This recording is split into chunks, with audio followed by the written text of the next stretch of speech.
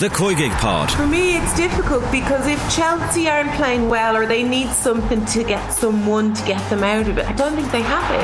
So I think they're in a difficult place. Subscribe to the feed in the OTB Sports app now. OTB GAA. The Football Pod on Off the Ball in partnership with AIB. Proud sponsors of the Football, Hurling and Camogie All-Ireland Club Championships. Hashtag the toughest. Hello there, and you're very welcome along to episode 9 of the Football Pod with Paddy Andrews and James O'Donoghue. There is a very, very busy weekend of football ahead.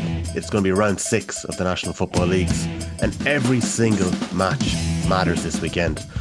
James and Paddy, we're going to get into that in a couple of minutes' time, but Sunday night, some terribly sad news came out that the Offaly senior football coach, a Kerry native, Liam Kearns, had passed away at just the age of 60 after a short illness. Liam is somebody who would have had a huge influence on football over the last 30 years, whether it be at colleges, club level, his own playing days with Austin Stacks, and even county. He would have coached Limerick, that great Limerick team in the early 2000s to a Munster final and to Division 1. They had that epic draw and replay against Kerry in 2004.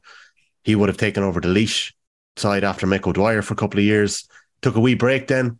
Said that intercounty management was getting too big and too big a thing, and he wanted to wait until he was retired before he get back, retired from the Guards before he get back into intercounty management again. Went coaching at club level with Aherlow and Tip. John Evans tapped him up when he took over in Roscommon, his good friend, and he went up to the Rossies for a little while. And then he took over the Tipperary footballers and he led them on that epic journey to the All-Ireland semi-final. Took over Clondigale and Roscommon. I didn't mention that he was involved with Napirshy and a host of other clubs as well. And just this year, he had taken over the Offaly footballers, and they've been flying so far. Took training Sunday morning, James, and according to some of the Offaly lads, was in great form that morning, and just shows you what can happen in life. A terrible, terrible story. Yeah, I would have known him well. He obviously did a bit of coaching down here in Kerry. He coached Strathmore to some nice success, and he had a great reputation down here. And when I was in college in Limerick, in UL, he was our manager, and he was unreal. Like we didn't have any real history or anything in UL at the time in terms of the football. It was all hurlers, but Liam certainly brought attention to us, and he was just a fantastic players manager. Do you know that kind of manager that just looks after the players no matter what? And he just had such a warm personality to him, and he made me captain of that team, which I was obviously very proud of. And he was the type of manager as well that made you feel about 5 times better than you actually were.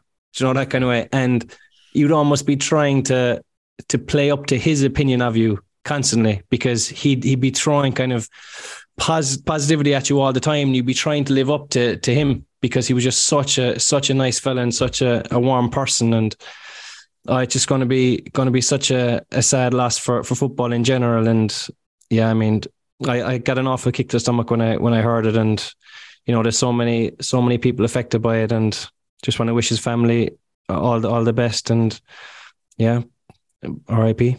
Yeah, thoughts go out to his wife and his 2 daughters and grandkids and his friends and all the teams he would have coached, Paddy.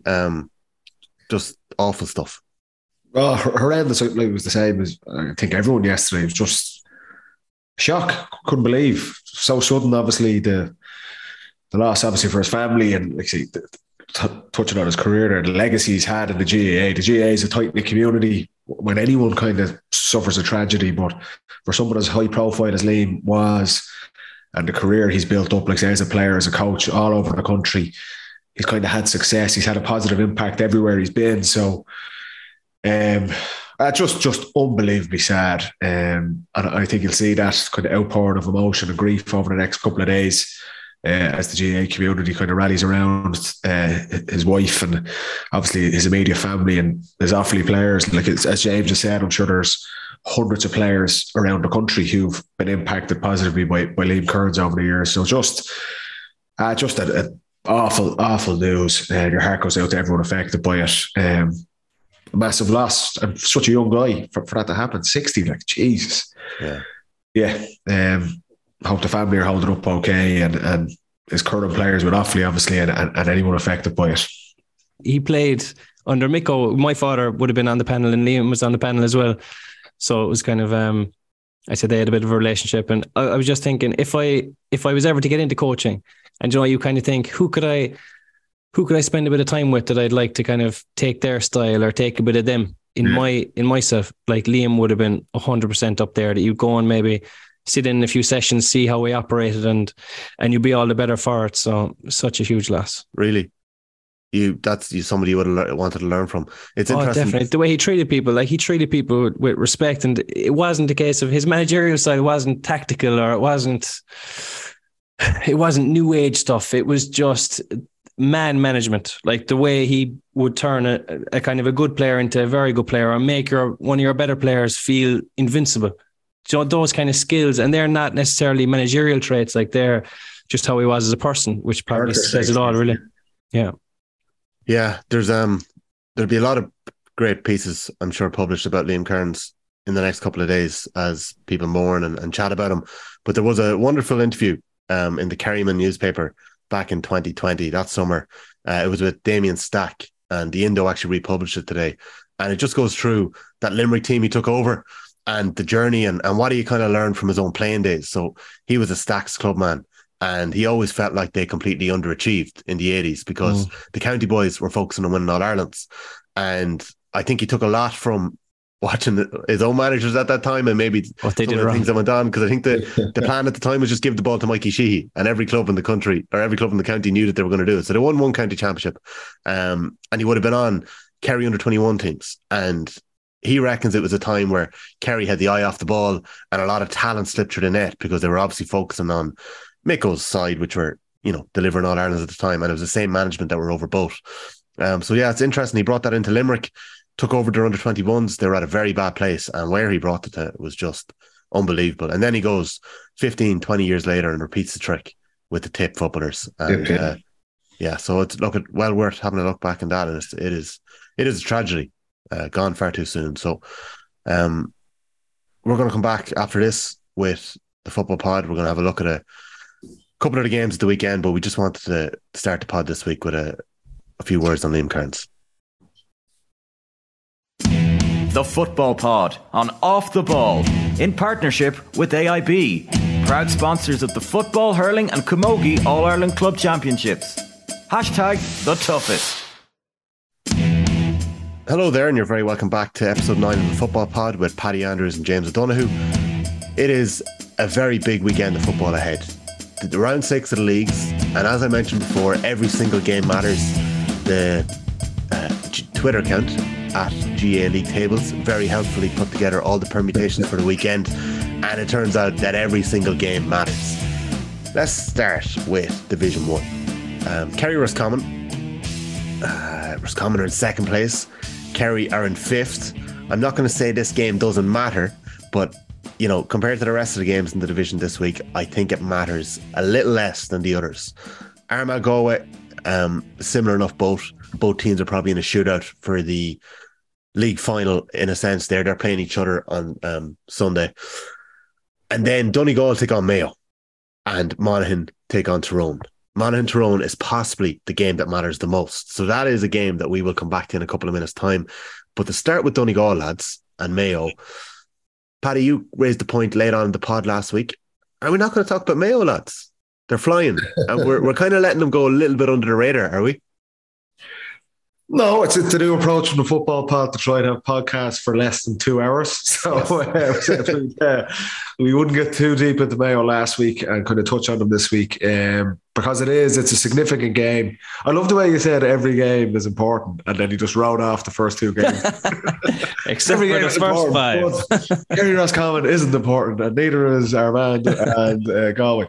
But you're right. I think the 2 most intriguing games are this Mayo Donegal game, because there's so much riding on it for Donegal in particular, that their Division 1 status is pretty much on the line. It's do or die for them in this game. If they lose this game, they're more or less gone. We've kind of tipped them from day one. We knew they would probably struggle in this division. There's been a lot of upheaval there. We've touched on that in previous pods, and despite a very heartening opening win against Kerry in the first weekend, they haven't really been able to get anywhere near that standard again. And you're right, the Monaghan-Tyrone game, it's intriguing because it's so tight to call. that Monaghan have got a little bit of a bounce. They've done a little bit better than I thought they would. I would have tipped Donegal and Monaghan to go down here. But Vinnie Corey's got a bit of a reaction out of them. And Tyrone, we touched on it in depth last week.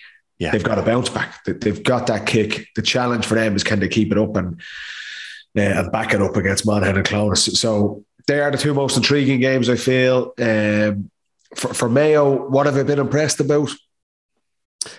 Just the style of play. But we've seen, we spoke about Dublin and Derry last week. It's quite a cagey affair. Mayo are nearly playing that free-spirited football. It's a lot of kick passing. To be fair, McStay has been true to his word. I think Aidan O'Shea's revelation playing inside has been a success. And what Mayo are getting now, and we said this for a lot of teams as they come towards the end of the National League, as we start getting closer to that championship time, they've started rolling out their big guns as well. So I was impressed with Killian O'Connor. The big story for them was getting Tommy Conroy back on the pitch and being confident in himself and in his body. That he's had a very, very bad injury, and he got signs of it in the last couple of weeks, but particularly against Roscommon and Hyde Park last weekend, that he's edging back towards really perfect timing from Mayo's point of view. He's edging towards his form that was such a standout attribute for Mayo when they got to the All-Ireland final in 2021. So Mayo there's an energy about them, and they're starting to build that depth, which they haven't been able to get due to unfortunate injuries to Ryan O'Donoghue, Killian O'Connor, Tommy Conroy. These guys are all back now. For Kevin McStay, you want to try and keep that momentum going, avoid any injuries, because we know, if they win at the weekend, they're not far off making a league final. Could they win a National League title? And also, they've got the first really big game in the championship when they play Roscommon on the Easter weekend. So I've been impressed with them, their style of play, the depth of players that they're starting to get back in, and just the really feel-good factor that McStay has brought to that team after what was a pretty dour 2022 for them. So this weekend, if they beat Donegal, I think they're in prime position to make that league final and possibly win a national title again. You'd have to say that the job that McStay has done is so impressive, because Mayo were at a low ebb there at the end of last year, all through the winter. And you'd be thinking, can they actually raise it now? Can someone go into that dressing room and actually pick them up off the floor after losing a couple to retirement and to Australia? Can someone go in and drag them up? And he's done it. And you'd have to say they're in the top. I would say, I don't know about your power rankings, Tommy, but I would put them in the top three. I put them in the top three in the country. I'd say they're in with a serious shout. I just think it's a credit to them, because they have a complete new full forward line, because they're going to have probably Conroy, Ryan O'Donoghue, who they didn't have at the end last year, and Aidan Shea in there, with James Carr playing, the mercurial James Carr playing a lot better as well. So you'd have to say that job that they've done is highly impressive, and I think that they're definitely going to rattle it this year. I don't know whether you'd put them favourites at the moment, probably not. Whether they want to go for the National League title or not is hard to know as well. But kind of no choice. From the evidence we've seen, they're top three. Oh, I agree, Joe. I think they're right in the mix. I do. I agree with that. And if you look, James Horan had done an unbelievable job for them over the years, and it just kind of petered out at the end of last season. There was a lot of negativity around. We spoke about it. We had James on the podcast, the league final, and just they were well beaten in the championship. Then they lose. They're two of their absolute standout defenders in Oisin Mullen, but also just an absolute icon of Mayo GA and Lee Keegan. And you're thinking these guys are right up against it. But to be fair, what we've seen to date over the first kind of three months of the season, okay, slow enough start. They scrape a draw against Galway the open night in the league, but they have been building really, really well. And the key thing for Mayo, they've been very unfortunate with injuries. That they don't have massive depth of scoring forwards as it is, but in the last couple of years they've had Killian O'Connor battling injuries, then they lose Tommy Conroy, they lose Ryan O'Donoghue, all at the same time. It's been very rare that they've been able to get their best 15 on the pitch, and that's what McStay has been able to build towards throughout the National League. But you have to say, if you look around the country, there isn't really standout teams dominating so far this season. There's not a standout favourite for the All-Ireland. Kerry, it's going to be challenging for them to go back-to-back. They haven't really got anywhere near the heights of that yet. Dublin, even with players coming back, we spoke about them. They have their own challenges. In Ulster, it's quite, Ulster's always tight to call. But what Mayo have done, and in danger, I suppose, at that goal, we were going to become the dominant team in Connacht. Mayo are answering that so far year to date, and it's shaping up. The Connacht Championship is shaping up very, very nicely. But the key, I feel, for McStay and for Mayo is injuries.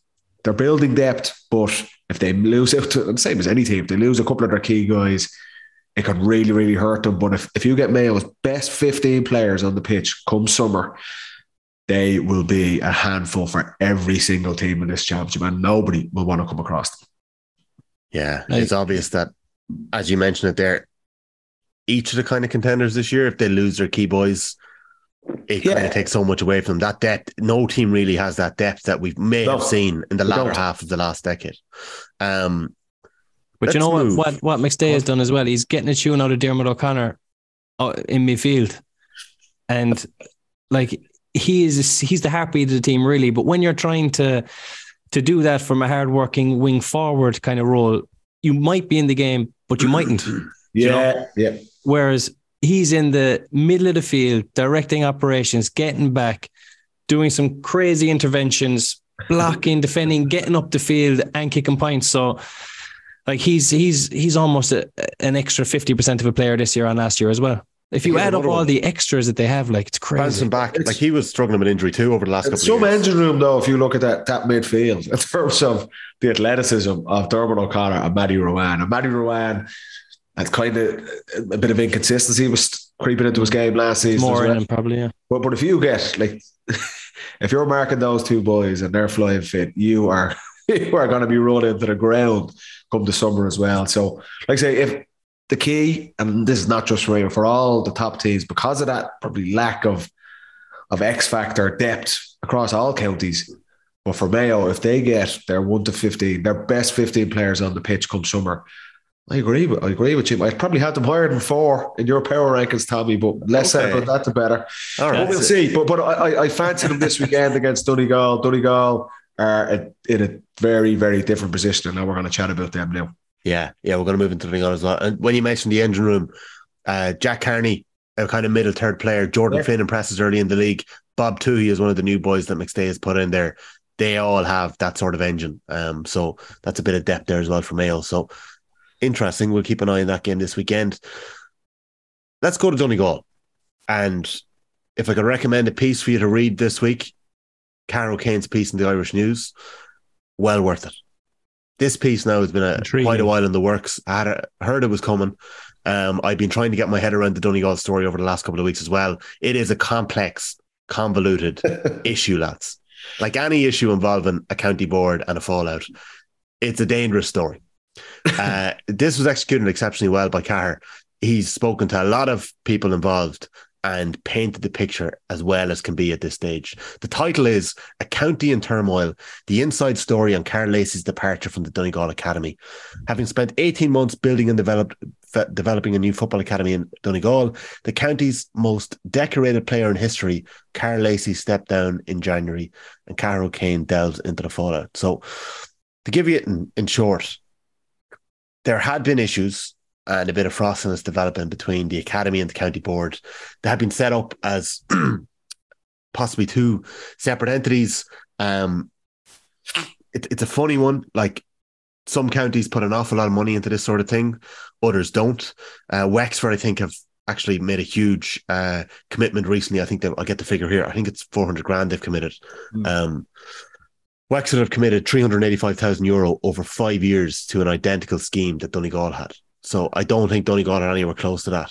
They had theirs running completely free of charge, with S&C coaches travelling to schools for 6 a.m. sessions without getting a cent. I think that Lacey... Who was getting up at 6 o'clock in the morning to do a gym session there who was in school? I couldn't get out of school for 9 o'clock in school. Oh, you mean the kids? The new age, Jimmy. They had it going, boy. Yeah, they had it going. But essentially, in January, they released a statement. As a group, we have lost all confidence in the governance of Donegal GAA. And everyone involved with the under 14, 15 and 16 squads left the academy alongside Lacey, who had stepped down. So one of the most interesting points in this, without getting into the who said what, who did what, Politics. was the fact that in October, late November, Rory Kavanagh had a coaching ticket that went in front of the Donegal County Board that had Carl Lacey on it and Jim McGuinness on it. And for whatever reason, That's not bad. that didn't get over the line. And it would have had Michael Murphy on the panel. That's not in the piece. I would imagine perhaps that would have been happening, yeah. Surely.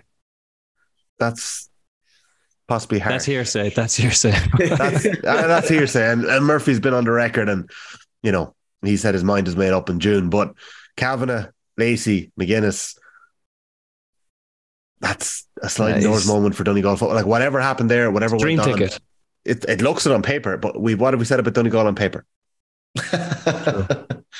But then it says in the piece that McGuinness was on a UEFA Pro license course. So, like, was it a case of no? I know that the So piece McGuinness is wouldn't have been kind of. manager. McGuinness would have been in the background. He would have been in the background, but Rory Kavanagh was going to be the man, wasn't he? Yeah, Kavanagh was going to be the man. And obviously, Kavanagh had been overseeing Unions and they were in the road to the county final. That went to a replay. It was finished off in very dramatic fashion. There was a couple of controversies there as well. And I think their coaching ticket and their push for the job was kept under wraps up until that weekend and at the end of October. And essentially, it kind of all fell through and Donegal went another way. So, and by under wraps, when they say under wraps, like, well, I don't think. Did they propose it to the county board? I wonder. Well, my reading of it is that they didn't want the proposal until the county final was wrapped up and done. So it was quite late in the day when it was put forward. I know, but that's a potential reason why. Possibly, yeah. Because I know that in Kerry, it was at the same time Kerry had no manager, right, and it was so open of what was happening. There was interviews on this date and who was on that ticket and who was on that ticket, and that was being criticised as well, that it was too open. So it's either completely hush-hush or it's too open. There's probably a middle ground that's best, but if you don't disclose it, the chances are you don't get that feel-good bounce off it. They probably missed the boat, did they? Well, it's very hard to know. But I tell you what, the piece is well worth reading, and it would just show you a county where there's quite a bit of discontent and disarray and arguing, and a lot of people who feel like Carl Lacey should have been backed, and the project that they had began, it should have found a way to resolve it and get that on the right path. But look, we've seen it with certain counties. If they get a couple of things wrong, it's very easy to fall behind the eight ball. I mean, just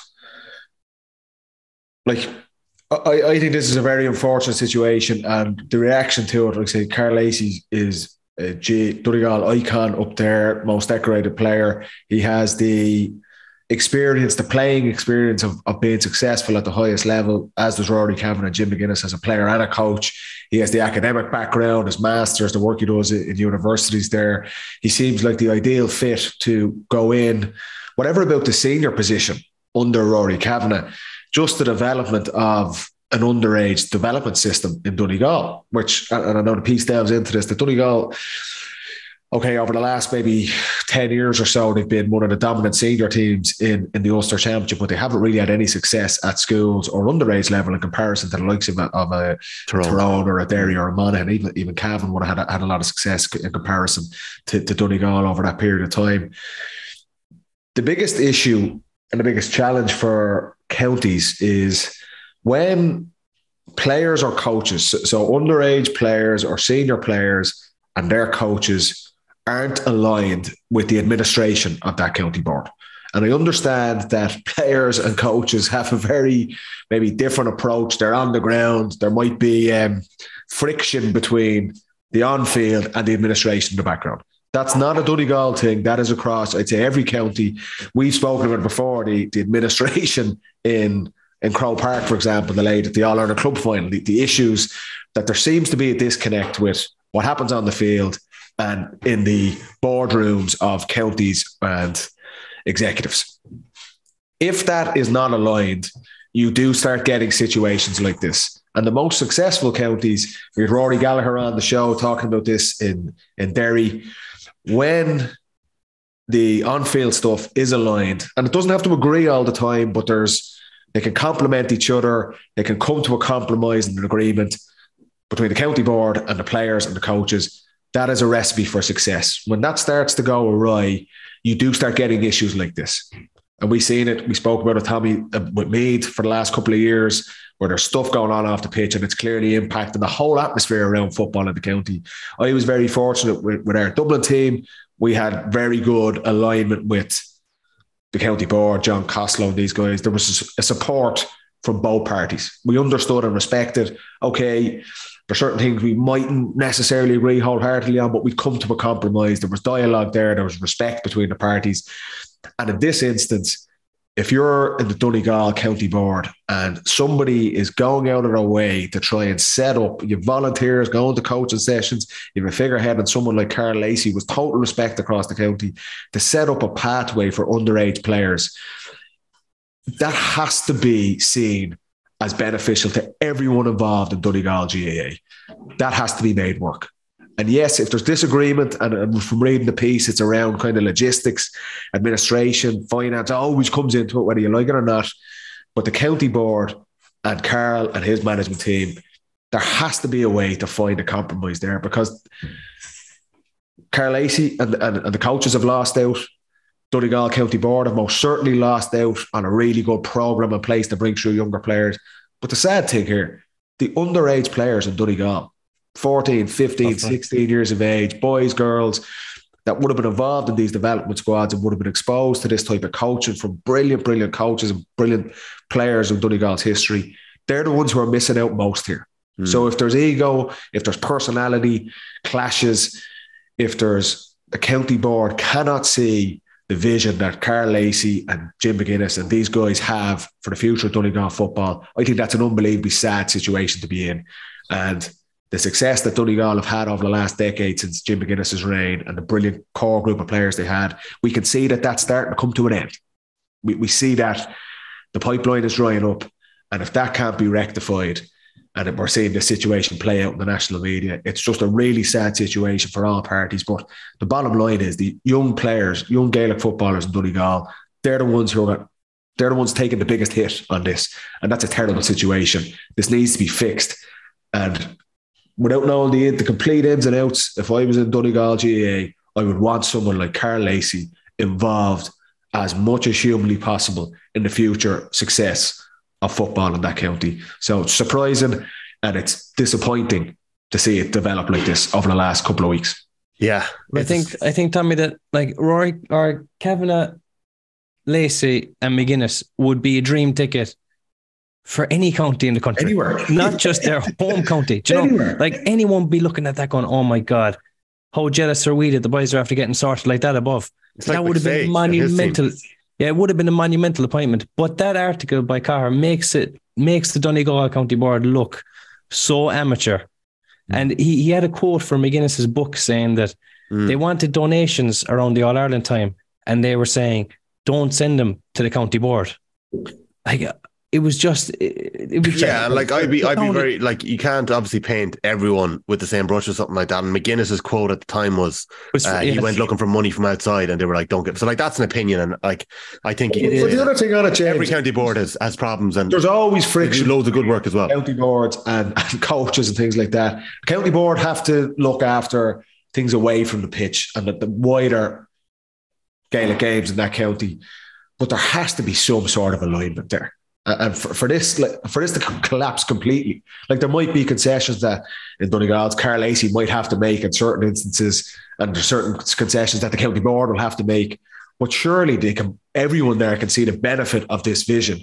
It just needs to be made work. There has to be some sort of compromise. But for this to just collapse altogether, it's just like academies were allowed to return to training on the 1st of March. There was no training in Donegal. They're hoping to get it back for the 18th of March. They have no coaches. So it's the players, the kids in this instance for underage teams. They're the ones taking the hit. Yeah, but for every coach to walk with Carl Lacey is stark as well. It says something. Like it says it all. It says everything. Yeah, solidarity. Yeah, exactly. And you're saying that the young lads taking hit 100%. And once in their history, Donegal have been in an All-Ireland minor final. Yeah. How in God's name is that? And someone like Carl Lacey, as you said, with all his expertise, all his playing experience, his academia, goes in, tries to take it by the scruff of the neck, and Yeah. They get rid of him. Or there's a fallout, which it's very disappointing to hear, to be honest. It is. And like Donegal, for as long as we've been doing this podcast, which is since 2021, Donegal are a team that we've allowed ourselves to get excited by, but maybe when stuff is going on in the background, it's just, there's a reason why things aren't just clicking on the field. I think Eamon McGee... But you know what, Tommy? I think Donegal, this will hit Donegal. Maybe not necessarily, we're talking about this weekend, that they're right up against it to stay in Division 1. That could be an immediate hit. That's not necessarily linked to this scenario. If this scenario continues to fester and there is no investment and there's no solution found to this in the under-8 systems in Donegal, what's happened in the last couple of months is going to hit Donegal for the next 10 years. Mm-hmm. And that just can't... I'm not from Donegal. You know what I mean? I don't have a vested interest in this, but I just think any county... You're trying to look at what's the pathway for your younger players to try and come up through the system and give them the best opportunity to represent the county at senior level. And for Donegal, one minor final. This is a football mad county. It's not like it's split and they're losing players to hurling or soccer or rugby or whatever. This is a football mad county, and that's why it's so surprising to see it happening. But if this isn't fixed, and it looks pretty there at the minute, Donegal, this is going to hurt them for decades. Yeah. But you have to say as well, as a young fella, right, or a young boy or girl, a year lost of that level of maybe development or training at that age it's like 3 years. Yeah, it's crucial. You know, it's not like you're 21, you're losing a year, or look, you don't make it back. Like that, those development years are so important. That's why it would have been so exciting having Carl Lacey involved. But to lose a year if they don't get it sorted, that is damaging. Yeah. I think Eamon McGee in his Irish Star column last week put it very well. He said that ousting Lacey was as if Donegal got a winning lotto ticket and they just flushed it down the toilet. So go have a read of Carol Kane's piece and make your own mind up what's going on in Donegal. It is a story that will roll on, and I'm sure we'll hear plenty from the Donegal County Board, and hopefully Carl Lacey at some stage gets a chance to chat and fill us in. Hopefully it's fixed and it can come to some sort of solution for this. That would be ideal. Get back involved in some sort of compromise, but you can't afford to have people of that quality walking away from a county without any sort of replacement either. It's not like, if Carl Lacey goes, we've another 3 or 4 guys, maybe not as good as Carl, stepping in. The whole thing just seems to have collapsed. So hopefully that is fixed sooner rather than later, and a compromise can be arranged for Donegal's sake. Michael McGeehan, who would be an incredibly experienced coach, is seemingly heading up the academy now. And himself, McGeehan, Lacey, the former chairman Mick McGrath, who would have been the chairman at the time of this all kind of went down, and the new chairman Fergus McGee could not be contacted on the Thursday and declined to comment. So that's that piece. Go have a read of it. I want to move on to Clonus. We will go back to the Dubs last year and how that game went down in a couple of minutes, but I want to bring James O'Donoghue back in time to the summer of 2018 and the 73rd minute under the stand in Clonus. He gets the ball in acres of space. He's going for an outside of the right point, was it? Outside of the left. I don't have an outside of the right. Outside of the left point. The Hughes are nowhere near him. There's nobody near him. And he punts it. Hang on, no, back up. You were going for the score and he dropped it short, did you? I'm not Keith Wood. It was an absolute delightful outside. Talk us through it. For anyone who doesn't remember, talk us through it. What's going on? You're a goal down. Do you know what I do remember about that? I was dropped, right? But I was named on the team. And like all friends and family and everything travelled up. I obviously couldn't say I was dropped. No. So they travelled up to Clonus. Like, I felt so bad after that. About a 6-hour drive up, and next thing there has been one change on the Kerry team. Who took your place? 4.5 hours. Oh, Donaghy came back in, I think. So it was the full forward line. Cliff, Donaghy and Stephen O'Brien, was it?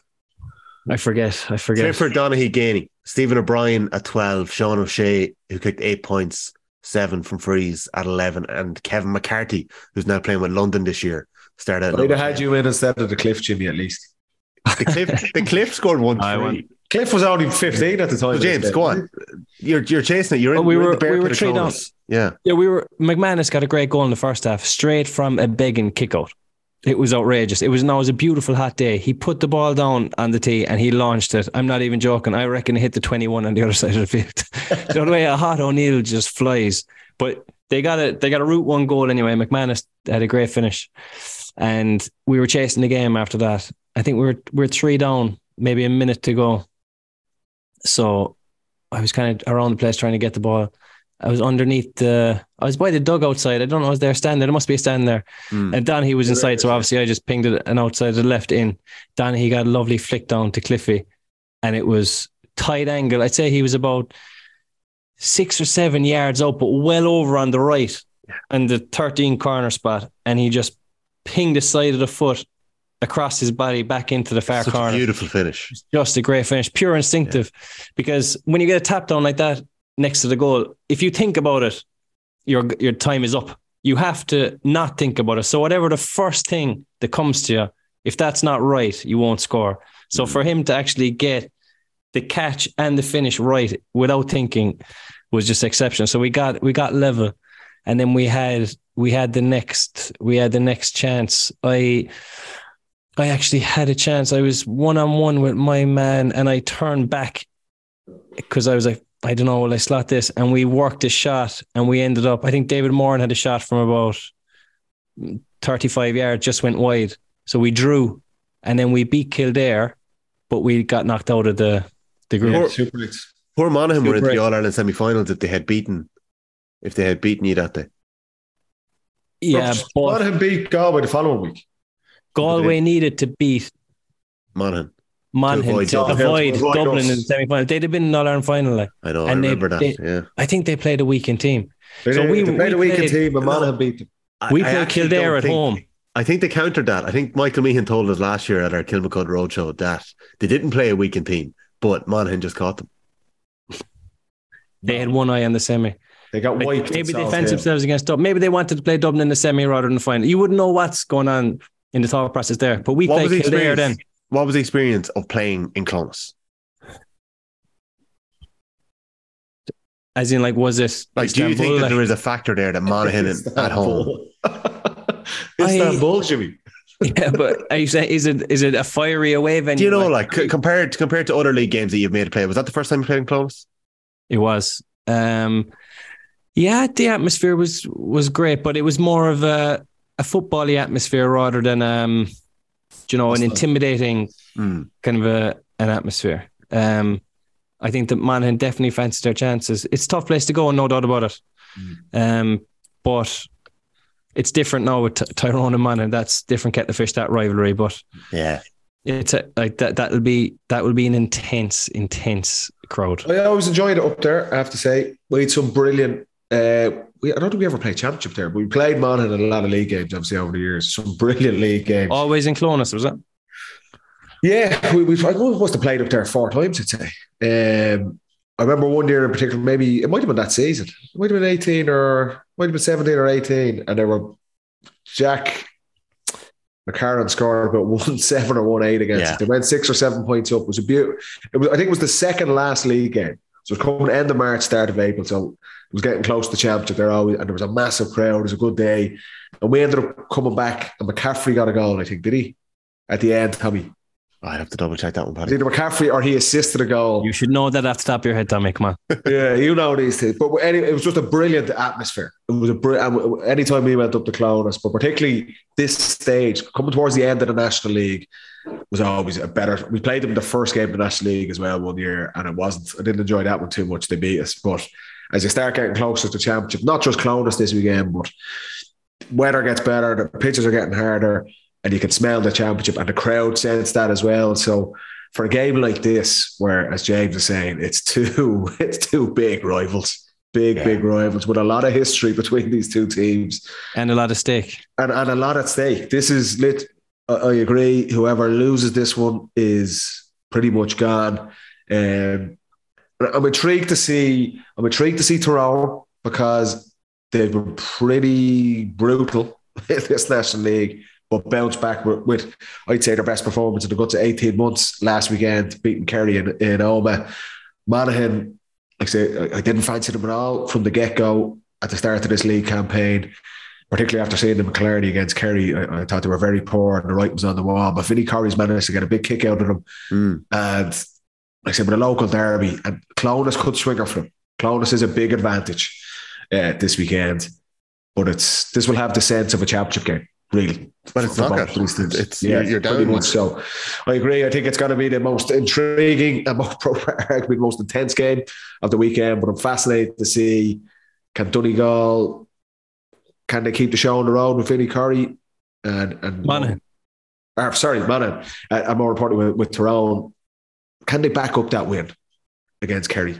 Or are they going to fall into that trap again and that inconsistency and underperforming? So an intriguing game this weekend, but yeah, the loser is out of here. Yeah, in a precarious position. You were right, Paddy. 2017, McCarran kicked 1-9.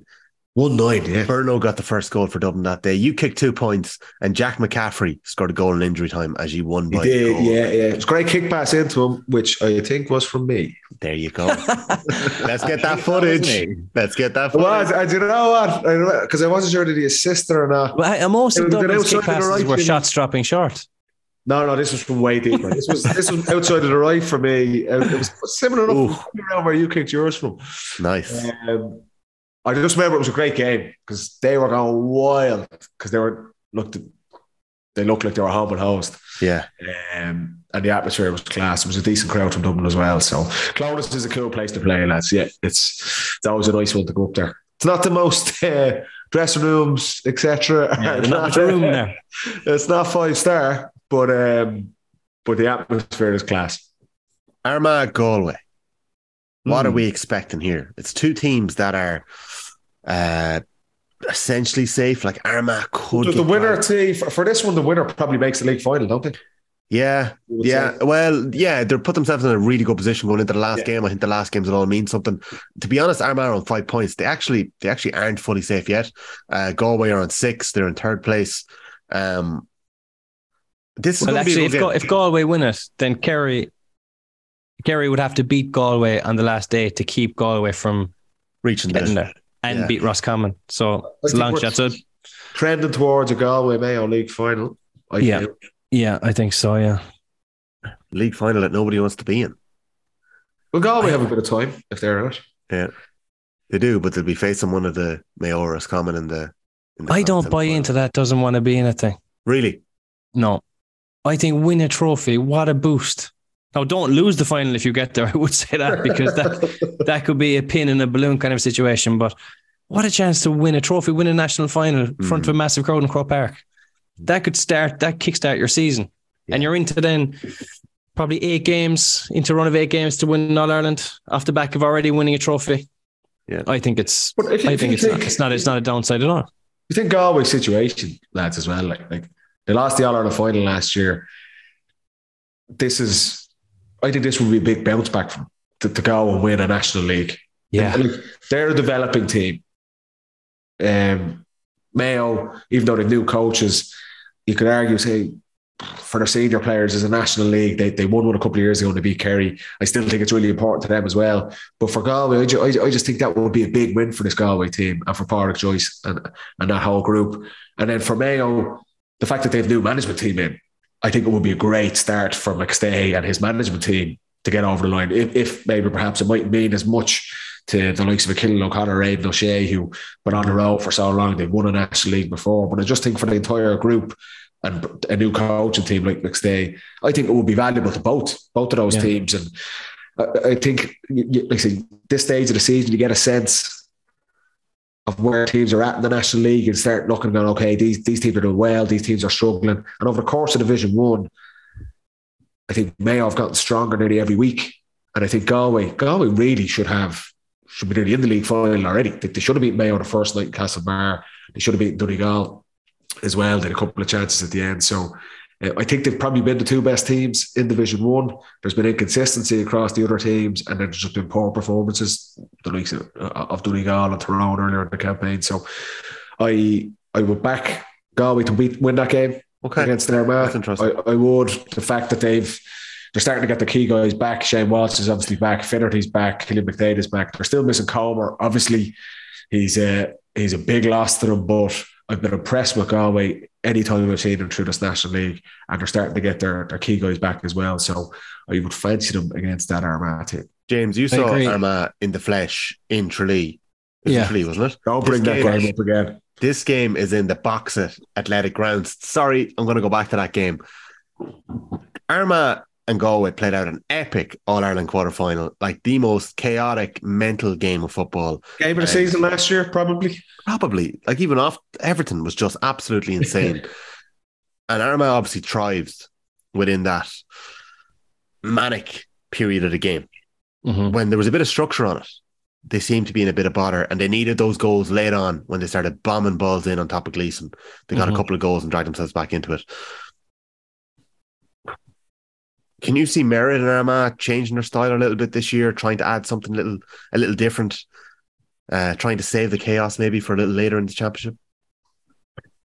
I can. I mean, you see, the way that Armagh play when they're rolling, when they're going well, is chaotic because they're kicking the ball and there's some being turned over and they're being counterattacked against. So I think that even when they're playing brilliantly, it's going to bring an element of that chaos. I think the Galway like the structure. So I think it's a hard one to call. I mean, I don't think that Armagh should go completely away from what they were doing and start playing a bit safer, because at the end of the day, they're going to take away their main threat, which is kicking the ball, catching it and putting it over the bar. Because as we said, when the play is slow and controlled and maybe in a system, I don't think that Armagh are as effective at picking off scores. If you look back at Galway have proven that they can play the football. They can play the beautiful, attractive brand that they did in the All-Ireland final. But I think that they're also excellent at playing the nitty-gritty stuff. If you look at some of the athletes, some of the characters, the personalities, and just the sheer size of men they have, I think that they're excellent at playing that structured way as well. So I don't know if Armagh going back into a structured place is going to necessarily suit them against Galway. For me, Galway are just impressing me more and more. I think they have an X factor in Cian O'Neill as a coach. I think he's improved them massively since he's gone in there.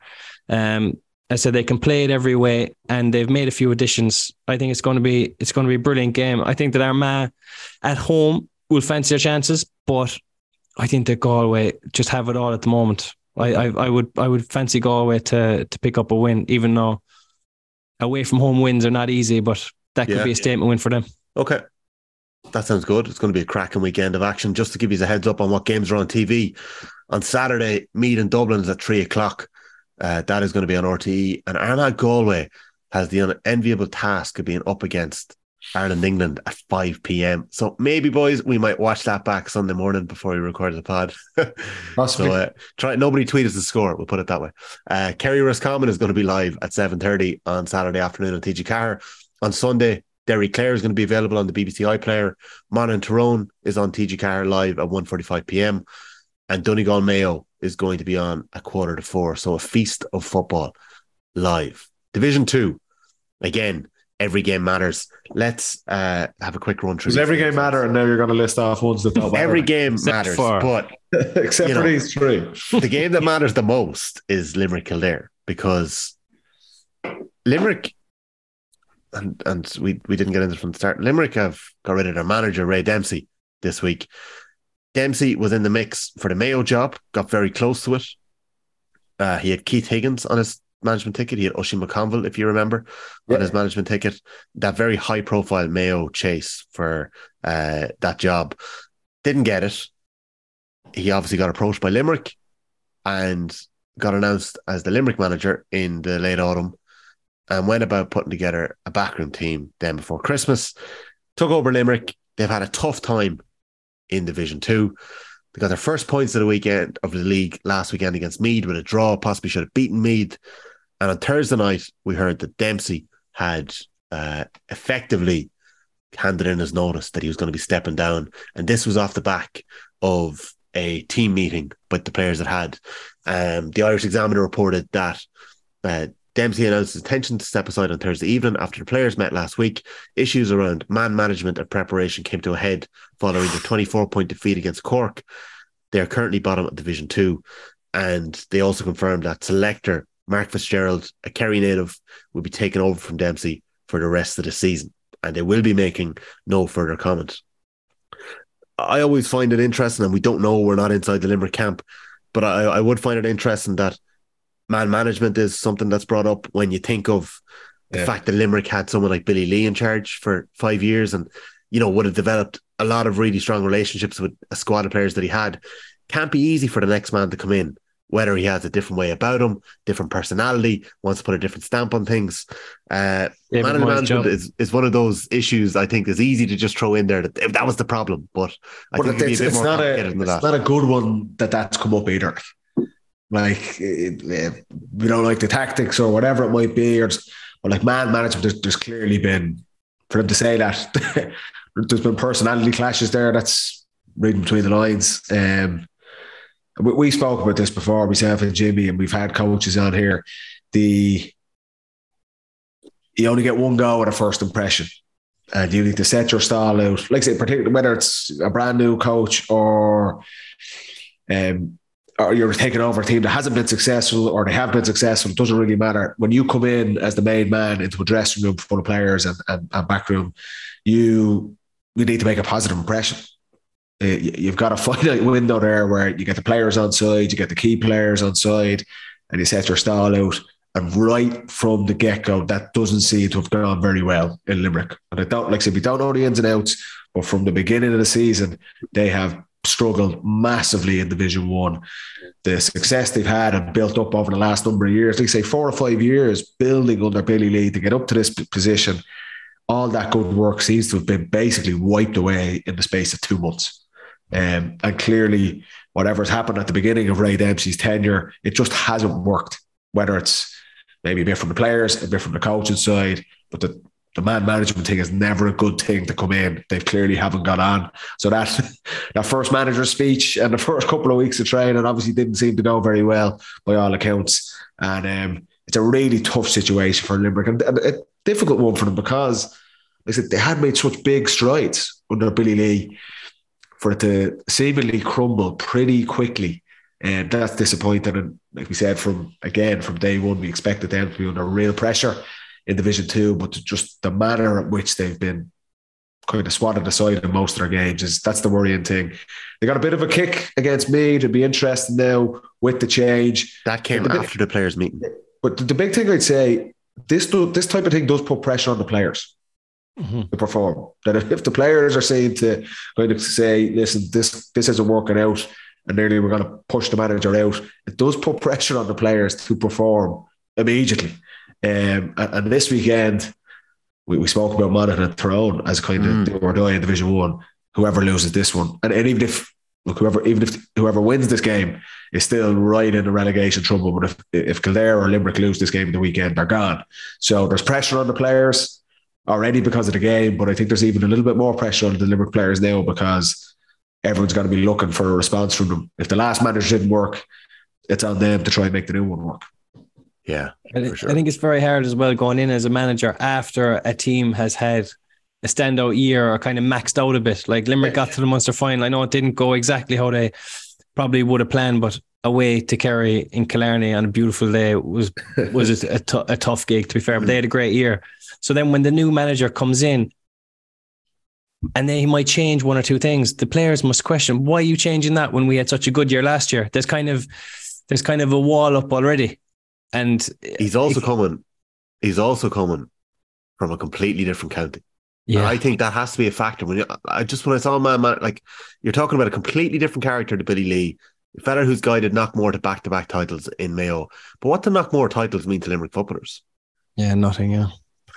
Yeah, it's a toughie. Like, and those Limerick fellas, they probably had such a great camaraderie with Billy Lee last year, and to split that up was probably, a blow for them anyway.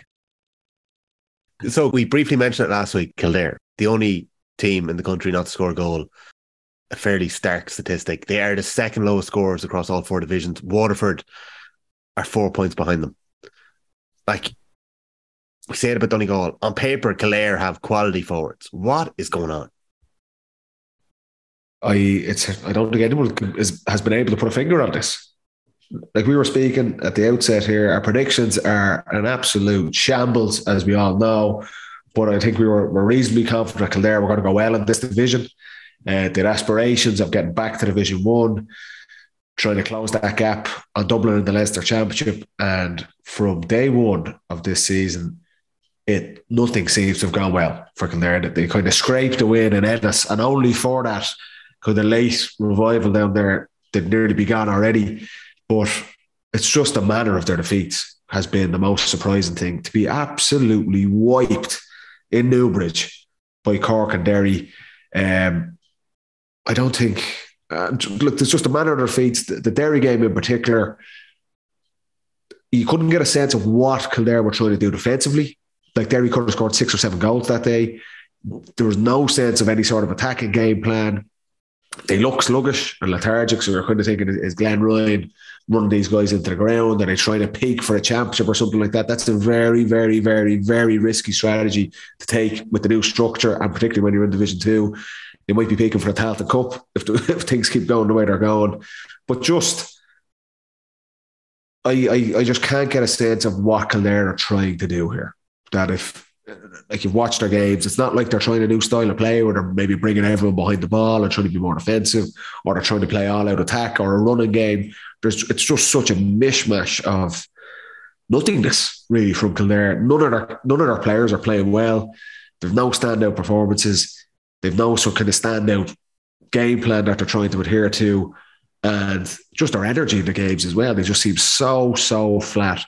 Something seems to be amiss since day one here in this league campaign. And if they don't get a result at the weekend, they're gone. You know, it will be the Tailteann Cup for Kildare. But the players they have, the quality that they have in that squad, it's such a surprise. Like we spoke last year, we praised that management team, Glenn Ryan, Rainbow, Dermot Early, Johnny Doyle, absolute legends of Kildare GAA.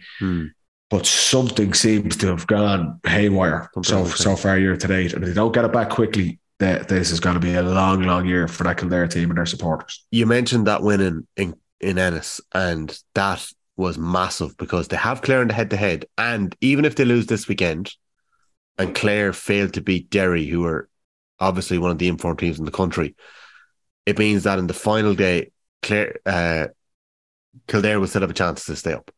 If they beat Meath, and if Kildare lose to Limerick this weekend, Tommy, I don't see them bouncing back. No, do you know what? Actually, you're right. I'm trying to figure out the permutations here in my head.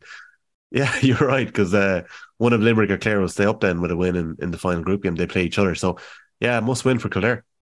But in fairness to Kildare, last year, the way they were playing, they created a lot, but you got the impression that they could concede a lot. Whereas this year, they have no interest in scoring either. You know, they're not creating anything. They're not creating any scoring chances in front of goals. I know that Flynn has been out, and he's obviously a massive loss. He is mercurial in fairness to Daniel Flynn. But he's been back, he has been playing. He's maverick coming off the bench. I know, but look, it's hard to just land back into a team and lead the whole thing. He started the last after injury. But isn't it, Jimmy? You want a few games under your belt. It's not just Daniel Flynn. It's not just Daniel Flynn coming back and playing well. It solves the problem. This is like systemic. Yeah, like nothing is working for them. Nothing in attack, in defence, on kickouts, and just the Derry game. Having watched that was just such an eye opener. It was like a training match for Derry, and it was in Newbridge.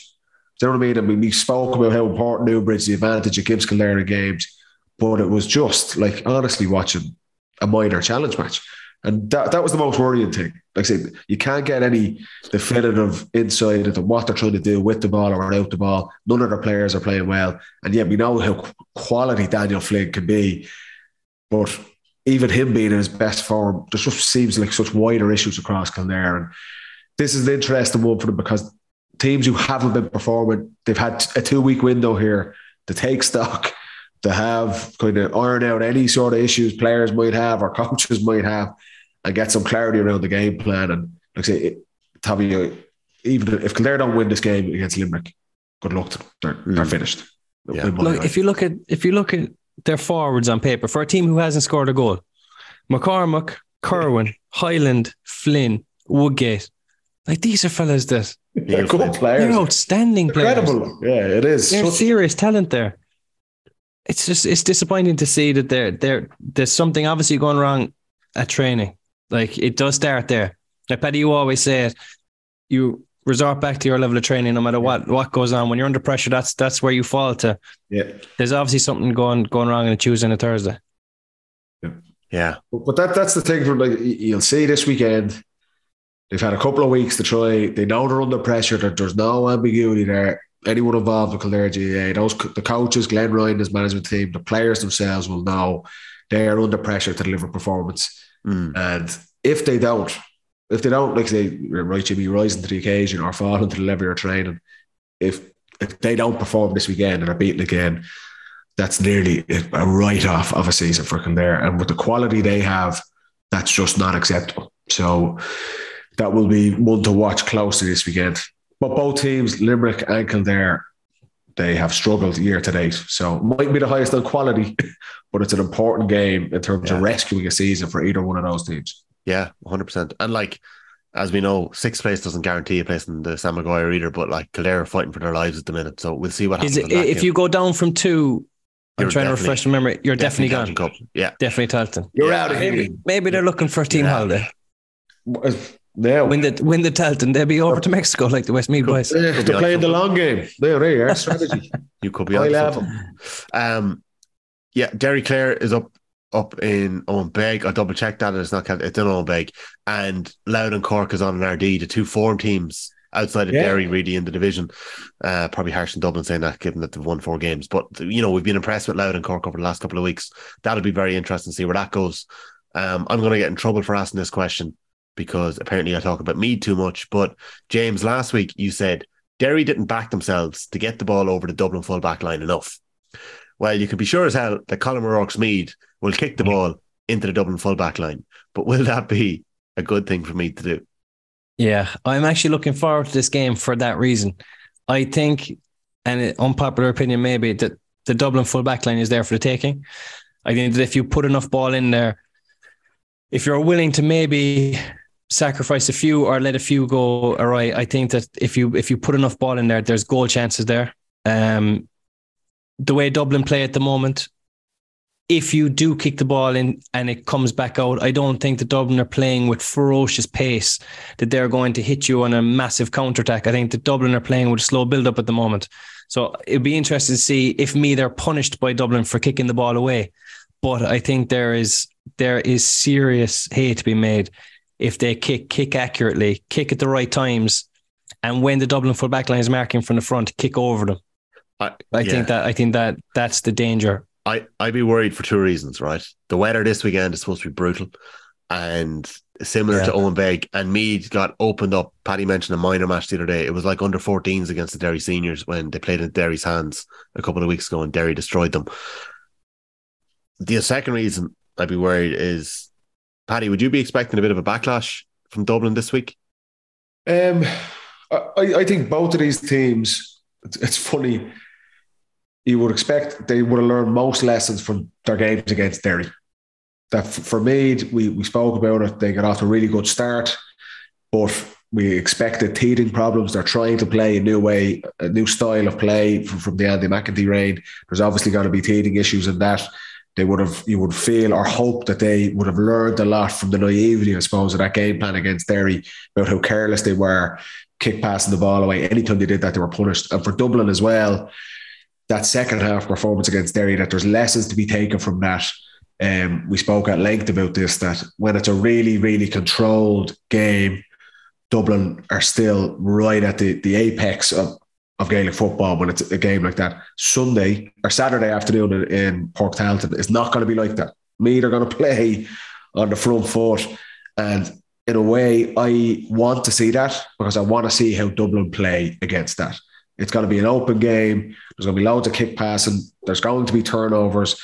Can Dublin throw the shackles off a little bit and go back to that? I'm not saying they need to be swashbuckling 100% of the time, but get some of that risk back in their play and get some of that pace back into their attack. I'd love to see Conor O'Callaghan inside the 21 for 10, 15 minutes at a go. I think he could have a really good day if that happens. So I think there's both teams, I'm hoping, have learned lessons from what we've seen over the last couple of weeks, particularly their games against Derry. I would expect Dublin to win this game. I definitely would. But I hope to see a little tweak in their play. I thought they were good defensively. I thought the first half against Derry was the best that they played in a long time. Can we keep that element of play, deal with those kick passes and direct style from Meath, but also just get that little bit of buzz back in their attack? That's what I really want to see them. I know that's what Dublin supporters want to see as well. That bit of energy back in their attack and play. Yeah. Hopefully it's a cracking game and a nice little warm-up for Armagh Galway at 5 o'clock, because we'll obviously all be watching that. Could be a busy Saturday afternoon. Could be a busy weekend, lads. It's going to be very busy Saturday. Just to mention the fixtures in Division 3, we'll be keeping a close eye on these. The promotion race is fascinating behind Cavan. 4 teams are competing for that second spot. Fermanagh are on 8 points. Westmeath are on 6. Down are on 6. And Offaly are on 6. Fermanagh take on Westmeath in what is going to be one of their 2 promotion shootouts. Yeah. Down take on Longford, and Offaly are facing Tipperary this weekend. Cavan play Antrim. Antrim desperately need a win to keep themselves safe in Division 3. In Division 4, top of the table clash in Ways. Leitrim face Laois in Carrick-on-Shannon. They host them. Sligo take on Carlow. They need a win there to keep their promotion hopes on track. Wexford take on Wicklow. Wicklow still in the mix after a couple of big wins, and Wexford have an outside shot at promotion. And the 2 basement teams in the division, Waterford host London. It's going to be a great weekend of football, lads. I enjoyed this week. God, missed it last week, didn't we? Yeah, I missed it big time. Yeah, thought a break could be nice, but it's not the same. It's not. It's just not the same without the football. There won't be many weekends off now between here and end of July. Oh, it's flat to the mat. The race is on. Yeah, 99 games in April. April alone. 99 games in April alone, with the 4 league finals and 95 championship games in April. Jeez, lads, we'll be very busy, will we?